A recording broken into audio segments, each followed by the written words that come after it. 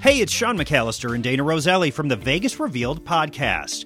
Legendary rock band The Who have announced a brand new tour for 2022, and of course, they're coming to Vegas. The Who Hits Back tour winds down in Vegas, actually, with 2 shows at Dolby Live at Park MGM, November 4th and 5th. Tickets are on sale as of February 11th. Dancer, choreographer, and all-around entertainer Derek Huff is returning to the Summit showroom stage at the Venetian. His show, Derek Huff No Limits, will have performances Wednesday through Saturday beginning Wednesday, May 18th, and they'll continue on through September 10th. Derek has a lot of history in Las Vegas and loves having a show here. My mom lived in Vegas for 20 years. So I would, as a kid, I would always go and visit her and you know, walk the strip and look at all the hotels and see the shows. And you know, here I am.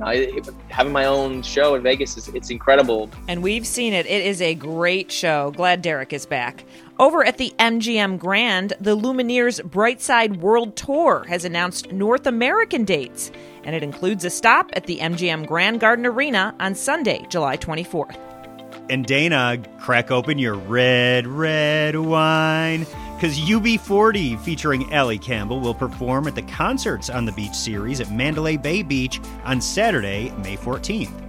And our hometown band, The Killers, are coming to the Cosmopolitan Las Vegas on April 15th. They'll be performing in the Chelsea Ballroom. It'll be a hard ticket to get. Find Vegas Revealed on Apple, Spotify, Google, Pandora, or wherever you listen to your podcasts. We talk about all the hot topics in Las Vegas. Check out our entertainment reports, too. They're online at highwayradio.com.